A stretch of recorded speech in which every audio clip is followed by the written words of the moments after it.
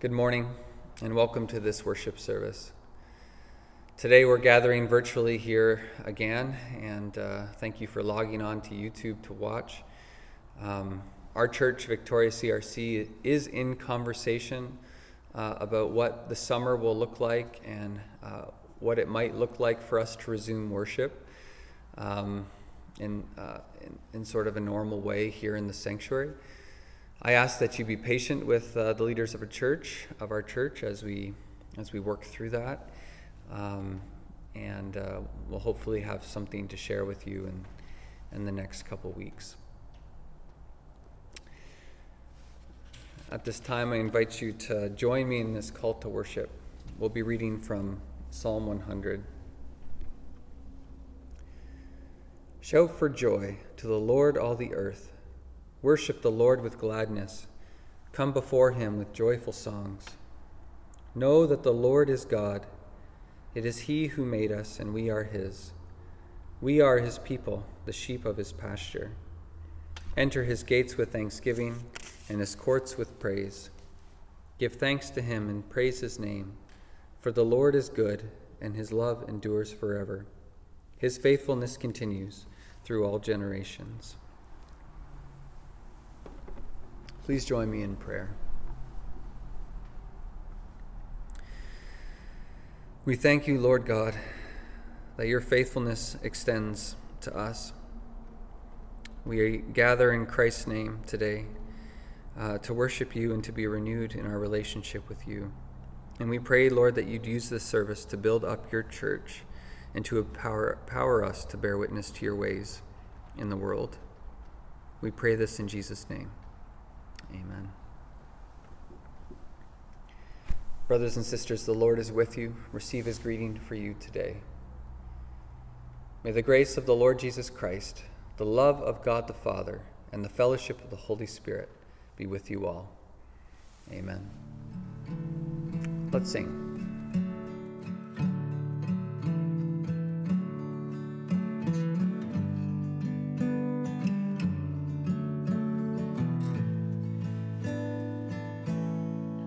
Every mouth that cries for food, every lung that yearns for breath, every eye that searches through the dark for light.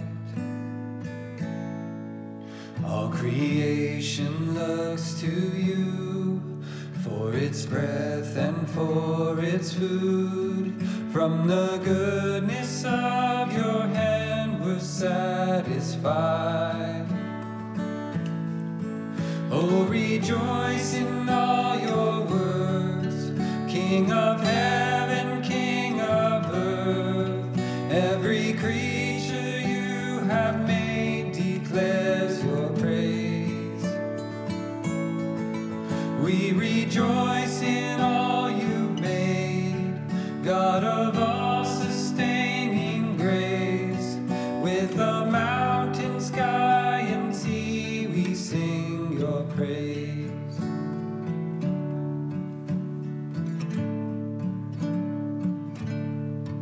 Every tree that thirsts for rain, every bird that seeks its nest, every heart that waits in hope to be made glad. All creation looks to you for its breath and for its food. From the goodness of your hand we're satisfied. Oh, rejoice in all your works, King of heaven, King of earth. Every creature you have made declares your praise. We rejoice in all you've made, God of all sustaining grace. With the mountain, sky, and sea, we sing your praise.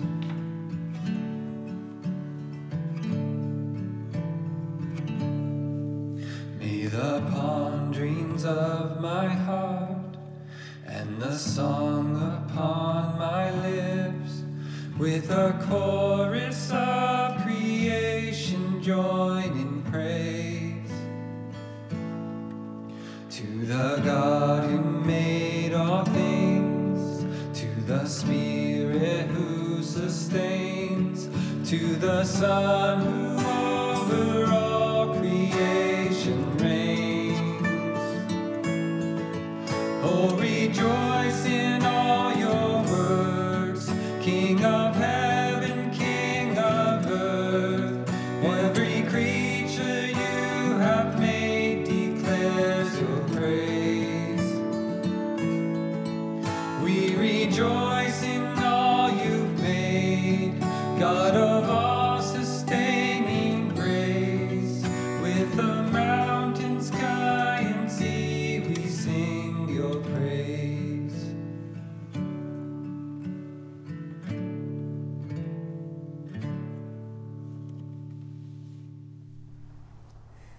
Dear congregation, today I'm continuing my impromptu series on current events. For those of you who know me, you know that it's generally not my style to let the news dictate the sermon series.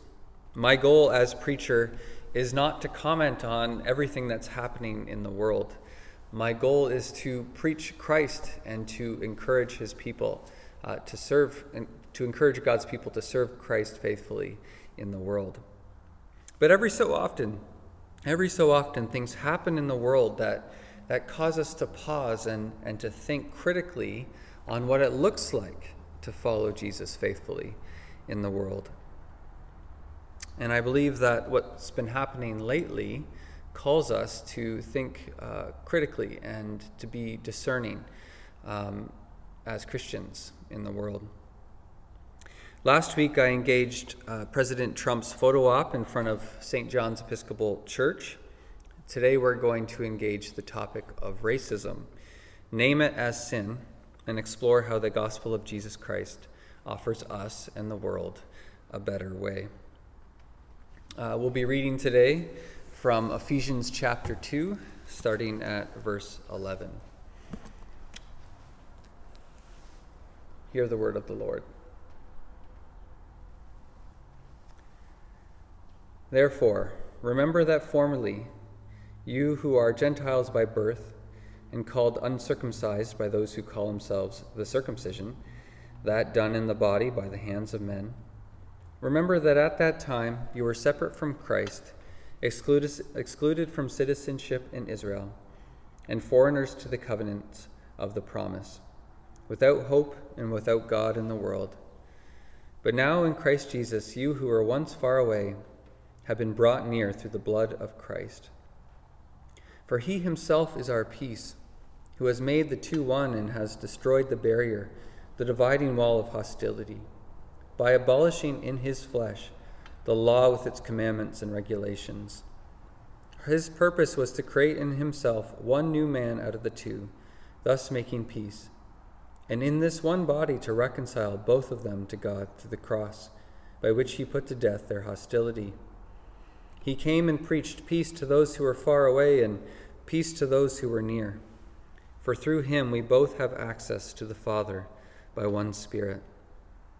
Consequently, you are no longer foreigners and aliens, but fellow citizens with God's people and members of God's household, built on the foundation of the apostles and prophets, with Christ Jesus himself as the chief cornerstone. In him the whole building is joined together and rises to become a holy temple in the Lord. And in him you too are being built together to become a dwelling in which God lives by his Spirit. This is the word of the Lord. Thanks be to God.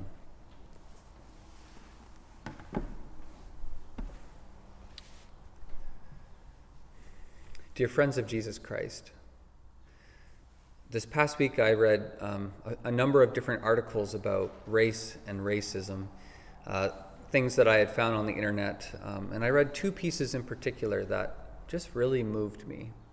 One was written by a black hip-hop artist from Philadelphia named Shai Lin. Shai wrote an article called George Floyd and Me. And in the article, he shared some of his experiences as growing up as a black man in America.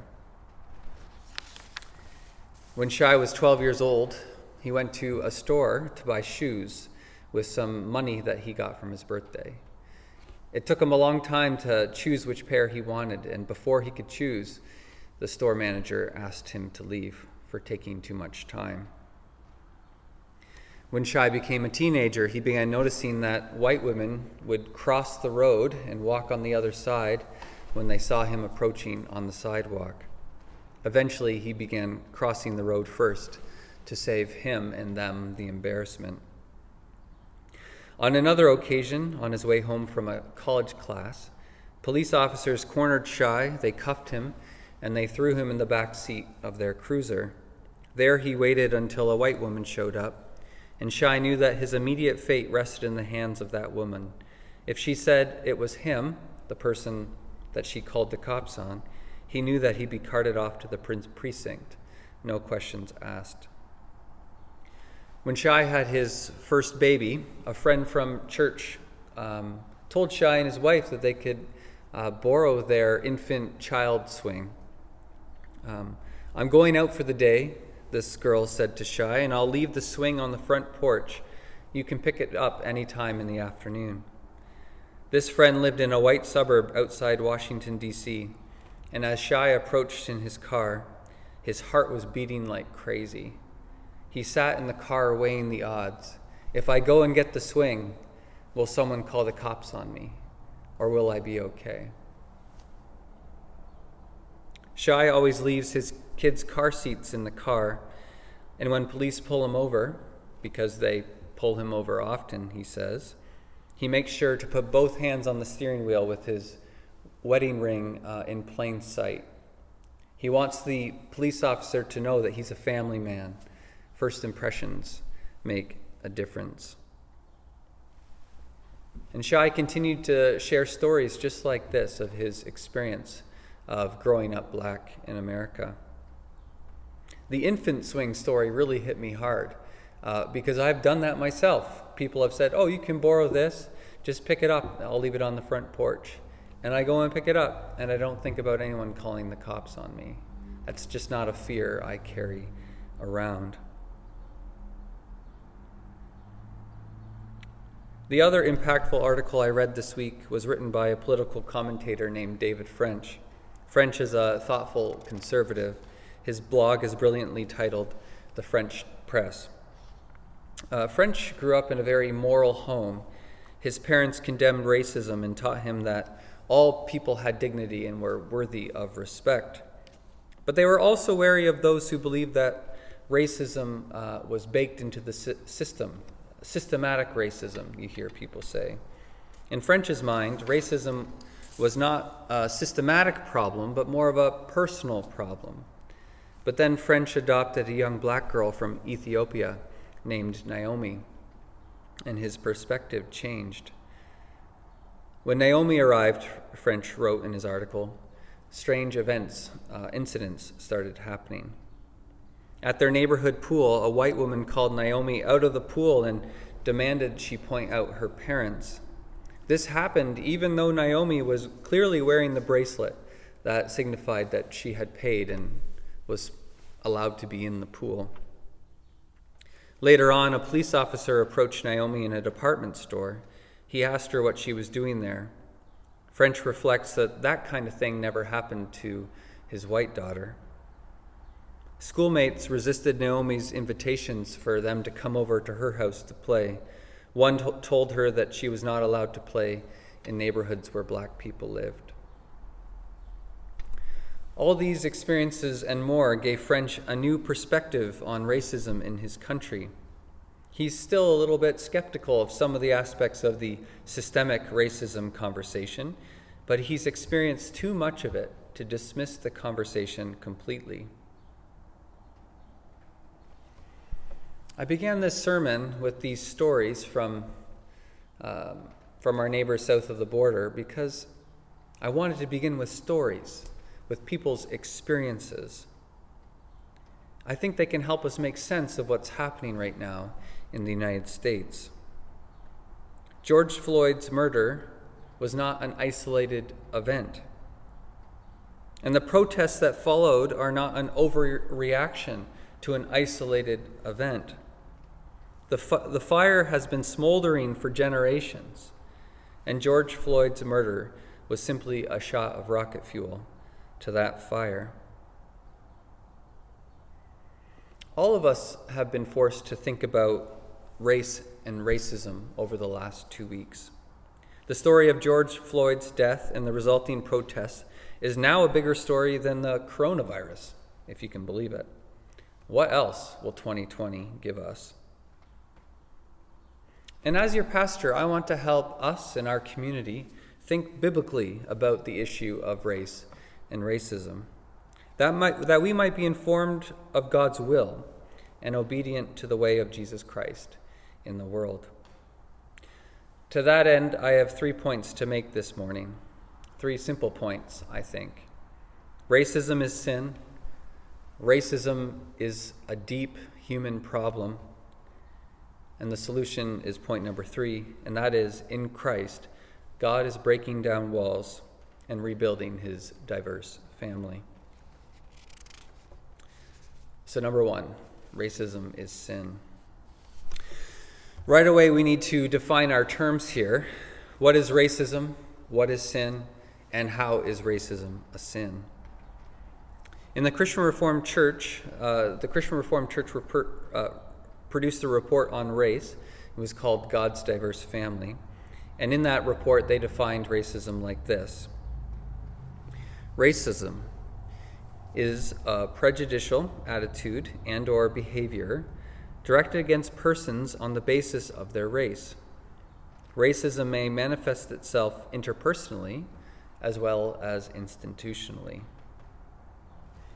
So what is racism?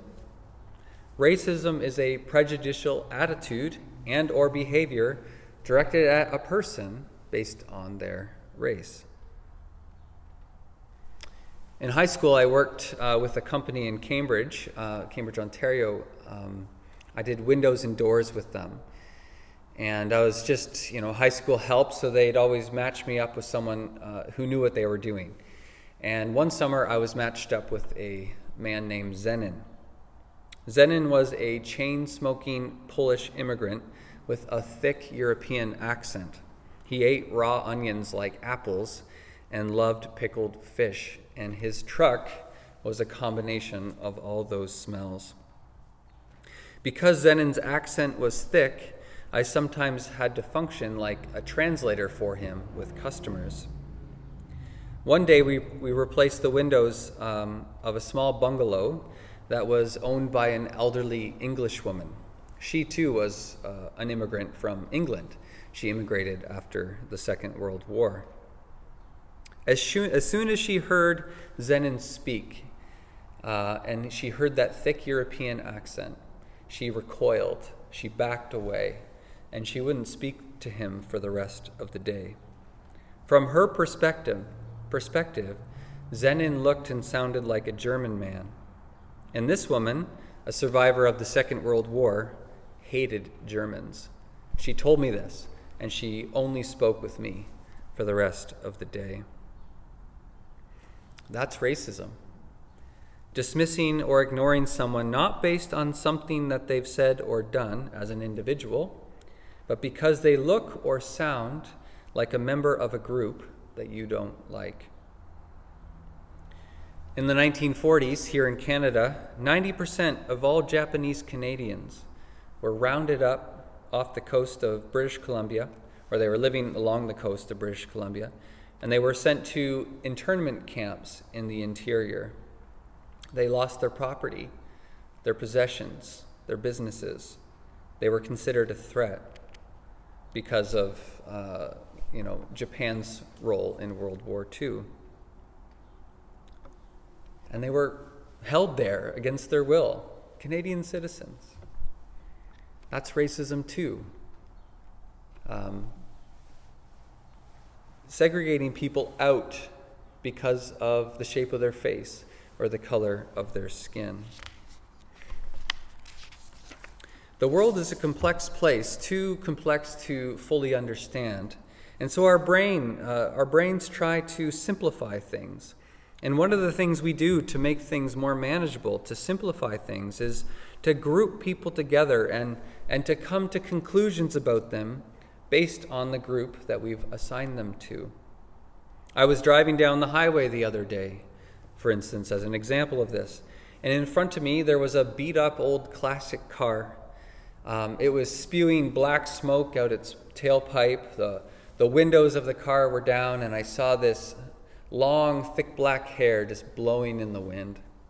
And as I pulled up alongside of the car and I looked at who was driving the car, I noticed that it was a First Nations man. And the immediate thought that came to my head was, I thought so. I thought it was one of them, fits my stereotype of that's built into me, that my mind has come to try to make the world manageable. What narratives come to mind when you drive through a First Nations reserve? What narratives come to mind when you drive through a black neighborhood in the United States, or in Toronto, or an Asian community in Richmond or Vancouver? What comes to mind? How do you simplify the world and put people into a specific box to try to make sense of them? Friends of ours adopted a black baby girl a number of years ago, and when they showed this new baby girl off to their friends, one of them said, "Look at those fingers. She's going to be good at basketball." Like, basketball? I mean, what about piano? Or knitting? Or playing the cello? Why basketball? Because this was a little black baby. And in that person's mind, they had simplified the world and said, she's got long fingers. She's black. She must be playing basketball. Now, being stereotyped as a good basketball player is sort of a harmless stereotype. But other conclusions we draw about people and groups to make things manageable for our minds are anything but harmless.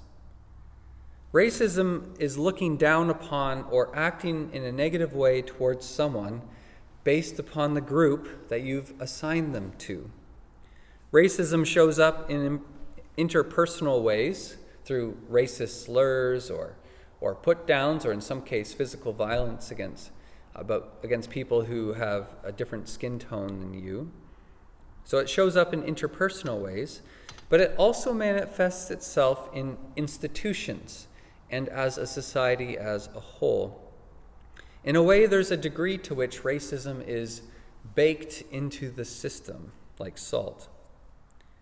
An easy way to understand systemic racism, I think, is to shift for a moment from race to disability. Imagine living your life in a wheelchair because you can no longer walk, or maybe you were born unable to walk. One thing you realize quite quickly is that the world has been designed for walkers, not wheelchairs. So for instance, try to go downtown Victoria in a wheelchair and try to go the places you want to go. Nearly every store has a front stair, or maybe a front stair or two. Try to get up that with your wheelchair. You'll see all your friends go down the stairs to the inner harbor, and you'll have to stay up top and just look. You'll see all your friends walk the steps of the legislature, and you'll have to stay on level ground and just look. Everything has been constructed for walkers and people who can climb stairs. And it's only recently that things have begun to change, right? Now we have ramps instead of stairs. The buses are equipped with hydraulics to accommodate people with wheelchairs. New builds don't have front steps to enter the front door. You can just roll right in. So, the old way that we built, where it was built for people who could walk, and anyone who had a wheelchair would just notice all the barriers everywhere, and everyone who is able-bodied and can walk, you don't even see it. You don't even see it. You're blind to the systemic issues that face people in wheelchairs. Systemic racism works a little like this. Those who are part of the dominant culture have a hard time seeing it, but other people experience it every day. In the United States, they have a history of systemic injustice and racism. Here are a few examples. After World War II, Americans returning from service in the war were eligible for the GI Bill. They were basically given a down payment to purchase their first homes. White people were eligible for this benefit, but black people who served in the same military were not. Another example, when American cities were expanding and when the interstate system was being set up in the United States, cities had to look at their maps and figure out where to put the highway, how to carve up the city with, this huge piece of concrete that just goes right through it. Well, they didn't choose to put the interstates through the white neighborhoods. They chose to run them through the black neighborhoods. What happens to your property value when an interstate gets built in your backyard? It plummets. So that's just another example of how this injustice, this racism, was baked into the system, their way of doing life together. Another example was the difference between how drug users were prosecuted. In the 70s and 80s, cocaine was very big in white communities, and there was less of offense to get caught with cocaine than crack cocaine, which was more prevalent in black communities. So the crime was not equal, and what ended up happening is a lot of black Americans who were caught smoking crack got huge prison terms, whereas white folks getting caught doing cocaine got off the hook a lot easier. These are just a few examples of how racism was built into the system. And the same is true today in other situations. Black graduates of universities in the United States are 2 times less likely to find a job than their fellow white graduates. Are they less qualified than their white peers? No. What's happening here is that people tend to hire folks that they trust, folks that look like them, and often subconsciously you're choosing people that fit into your tribe, people that look like you, people that sound like you. And since many positions of authority are still held by white folks, they tend to hire accordingly. And maybe this example is a lot closer to home, but I thought I'd share it anyway. I think there's even a little bit of institutional racism right here in our own church. Maybe this will make sense to you. I have noticed, for instance, that whenever an exchange student from Holland comes to Victoria and comes to our church, that exchange student is welcomed with open arms. They're invited over for dinner. They quickly make all kinds of connections and have all kinds of social opportunity almost instantaneously. But if someone comes in who's, say, Asian or from another part of the world, they're enfolded a lot less quickly. They won't get invited out for lunch by people in our church, at least not right away. They have to work twice as hard to fit into our group than someone from a Dutch background does. And that makes sense to a degree because, we're so tribal as humans. We have our cultural communities, and when someone from outside but has the same culture comes into our cultural community, it's like, oh, I know you, I trust you, I speak the same language as you. There's instant trust and relationship that's built. It's a very human thing. And yet it's also an example, I think, of just systemic racism within our own community. All this is to say is that racism is a real thing that's prevalent, and, here's the second point, it is sin. And by sin, I mean that racism misses the mark. It falls short of the target that God has set for how humans are to engage and to treat one another. In the beginning, God formed humanity out of the dust of the earth. He breathed life into them. In the image of God, he made them. Male and female, he created them. Humanity is a reflection of the diversity and the unity of the triune God. God is three persons, Father, Son, and Holy Spirit. He's a triunity, but he's still one God. And since human beings are made in God's image, it's no wonder that we come in all different shapes and colors and sizes. Like our Creator, there is diversity within humanity. And yet the differences don't make us different species. Like God, we are one, together, human. And what does God require of us? What kind of living hits the bullseye, hits the mark?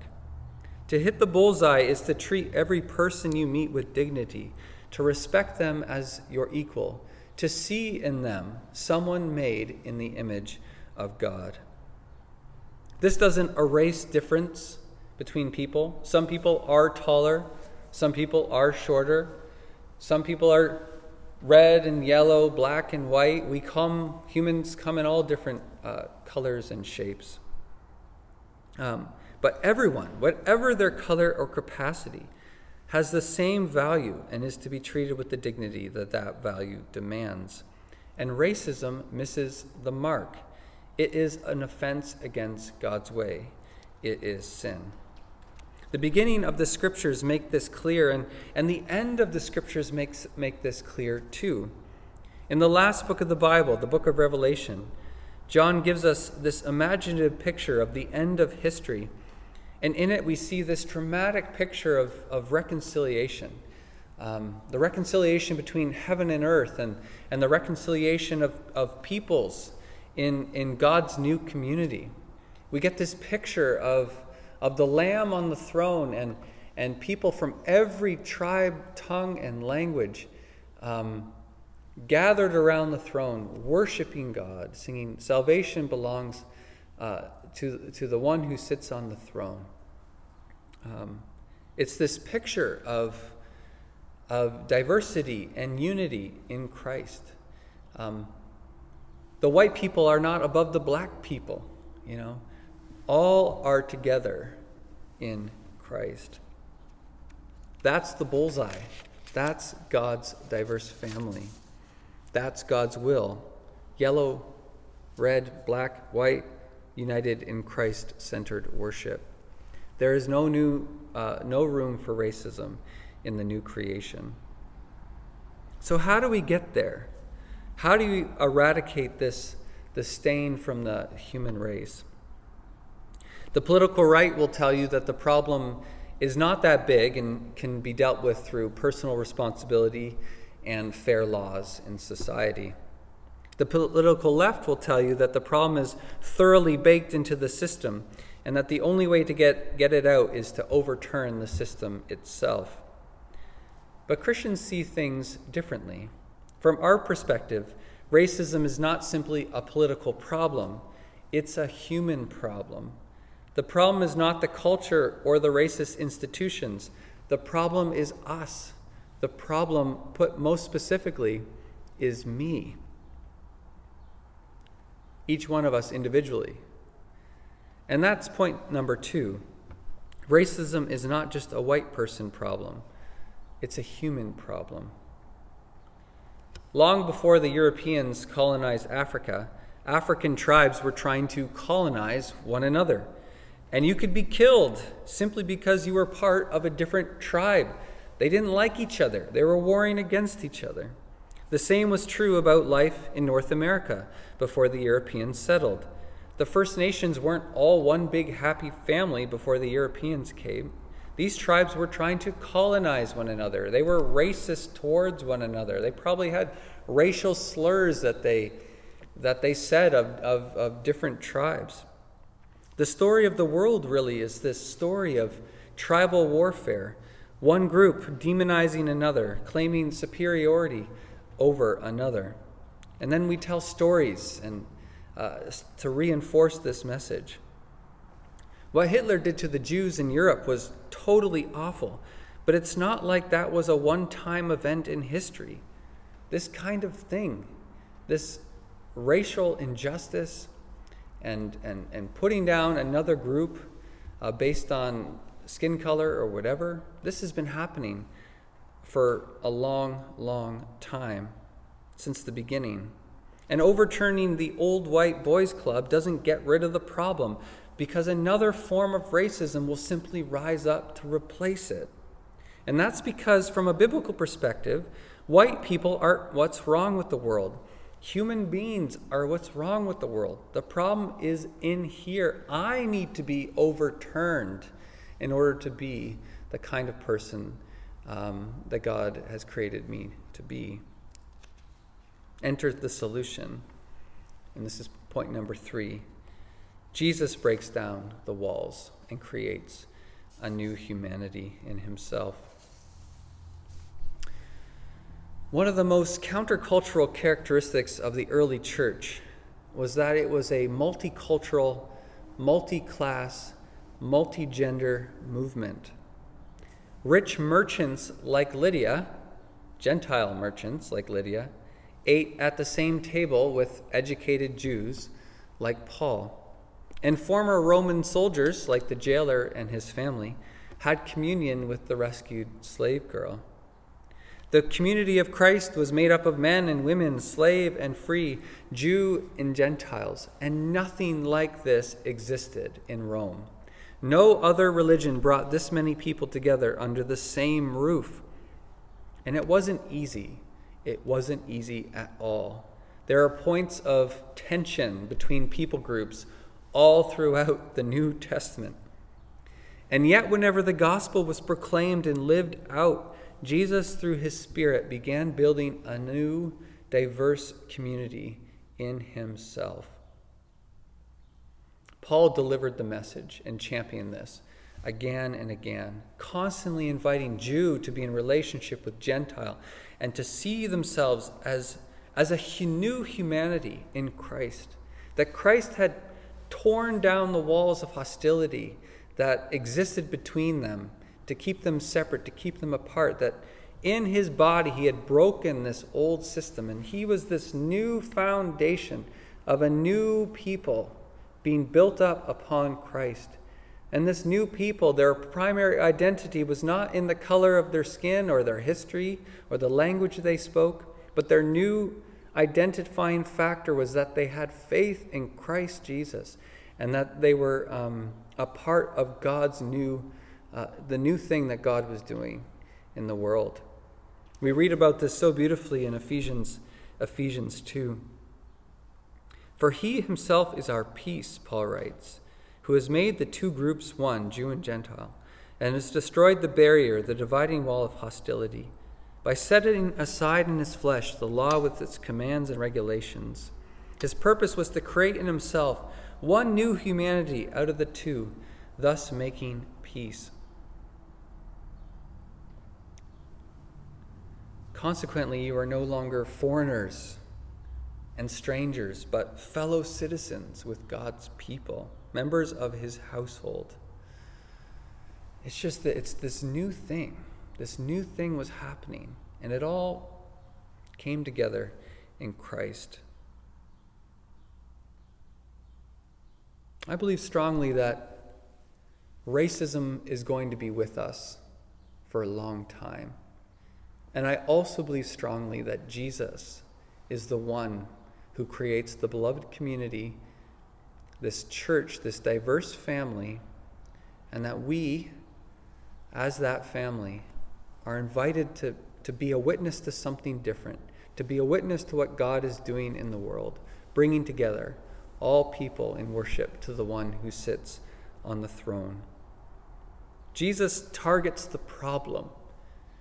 The problem is not the old white man's club. The problem is the human heart.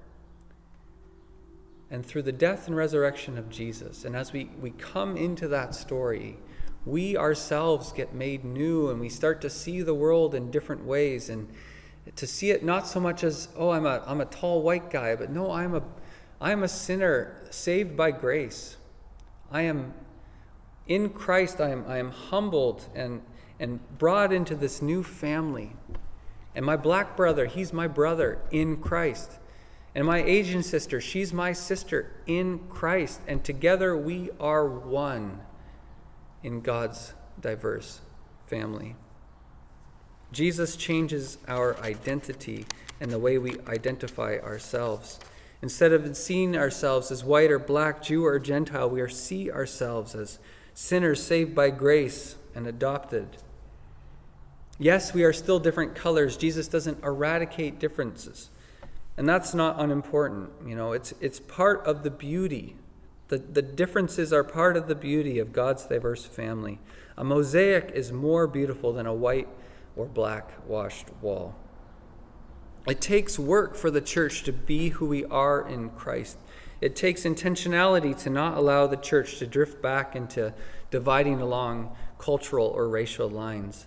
And it will take work for I'm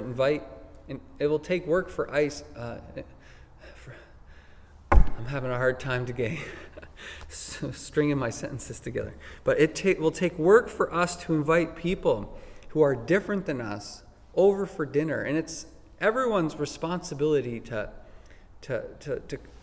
foster this new humanity that Christ is building in our midst, to be a part of the solution. But it's well worth the effort.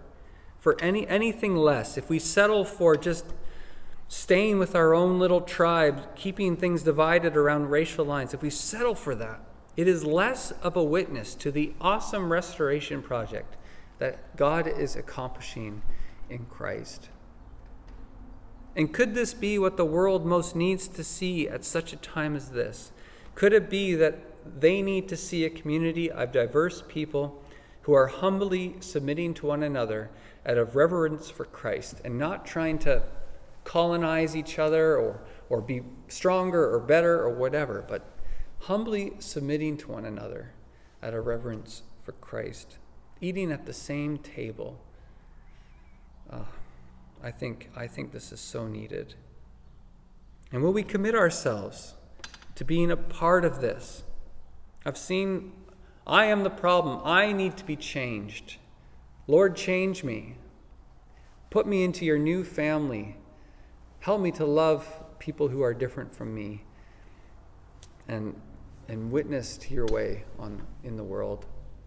The end picture is not just white people or black people, Asians or Hispanics. It's all people together worshiping the Lamb who sits on the throne. That's a picture I want to be a part of. Let's engage that together. Amen.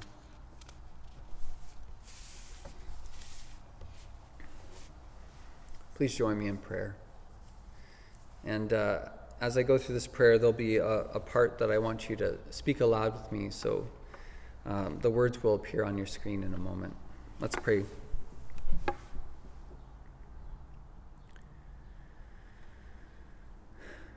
Lord God, we acknowledge a few things here today together. That racism is real, that racism is a sin, and that we participate in racism, Lord, through the narratives we develop in our minds, for the ways we treat other people, and for some of the institutions we participate in that we don't even see, Lord, the racism that's prevalent. Lord, we take a moment to confess our own role in this and ask for you to change us.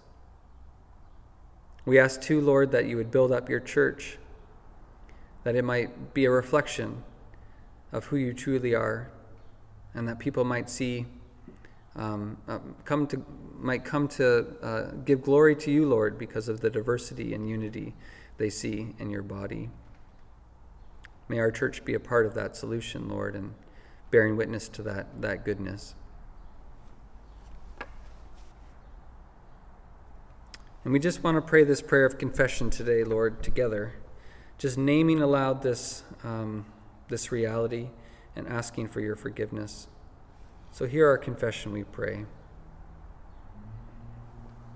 God of all nations, we praise you that in Christ the barriers that have separated humanity are torn down.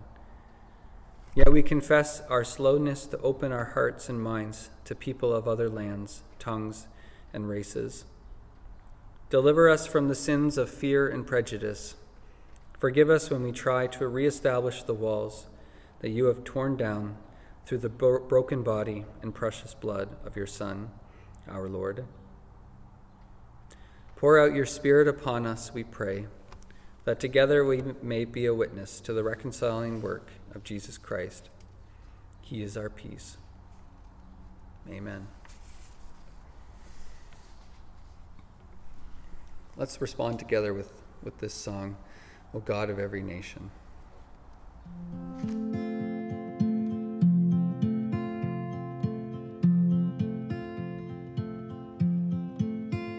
O God of every nation, of every race and land, redeem the whole creation with your almighty hand. Where hate and fear divide us, and bitter threats are hurled, in love and mercy guide us, and heal our strife-torn world.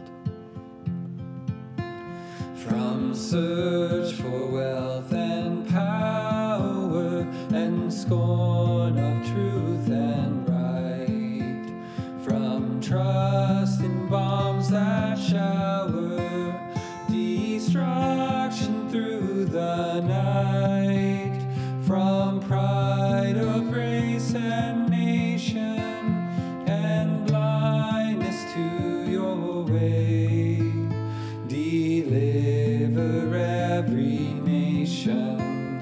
Eternal God, we pray.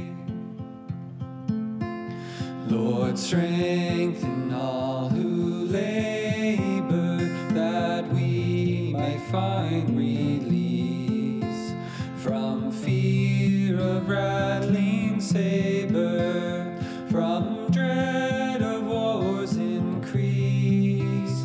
When hope and courage falter, Lord, let your voice be heard. With faith that none can alter, your servants undergird. Keep bright in us the vision of days when war shall cease, when hatred and division give way to love and peace, till dawns the morning glorious, when truth and justice reign, and Christ shall rule victorious o'er all the world's domain, and Christ shall rule victorious, and Christ shall rule victorious, and Christ shall rule victorious o'er all the world's domain.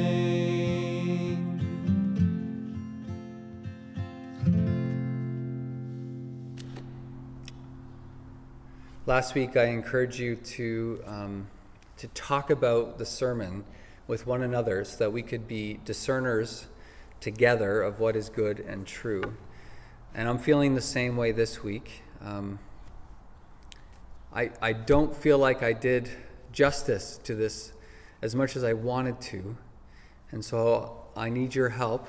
I want you guys to be discerning this with me so that we might be faithful to Christ in the world. So please talk about racism, and how you've seen it, how you've experienced it. And please also talk amongst yourselves about how our church could to bear witness to a better way. And I just speak into this camera, and I'd love to have more engagement, but I trust you guys are connecting as well. So please talk about these things. And go now with God's blessing. May the Lord bless you and keep you. May the Lord make his face to shine upon you and be gracious to you.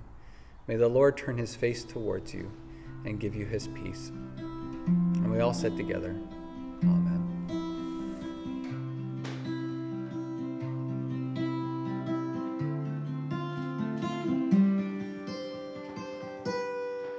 In these days of war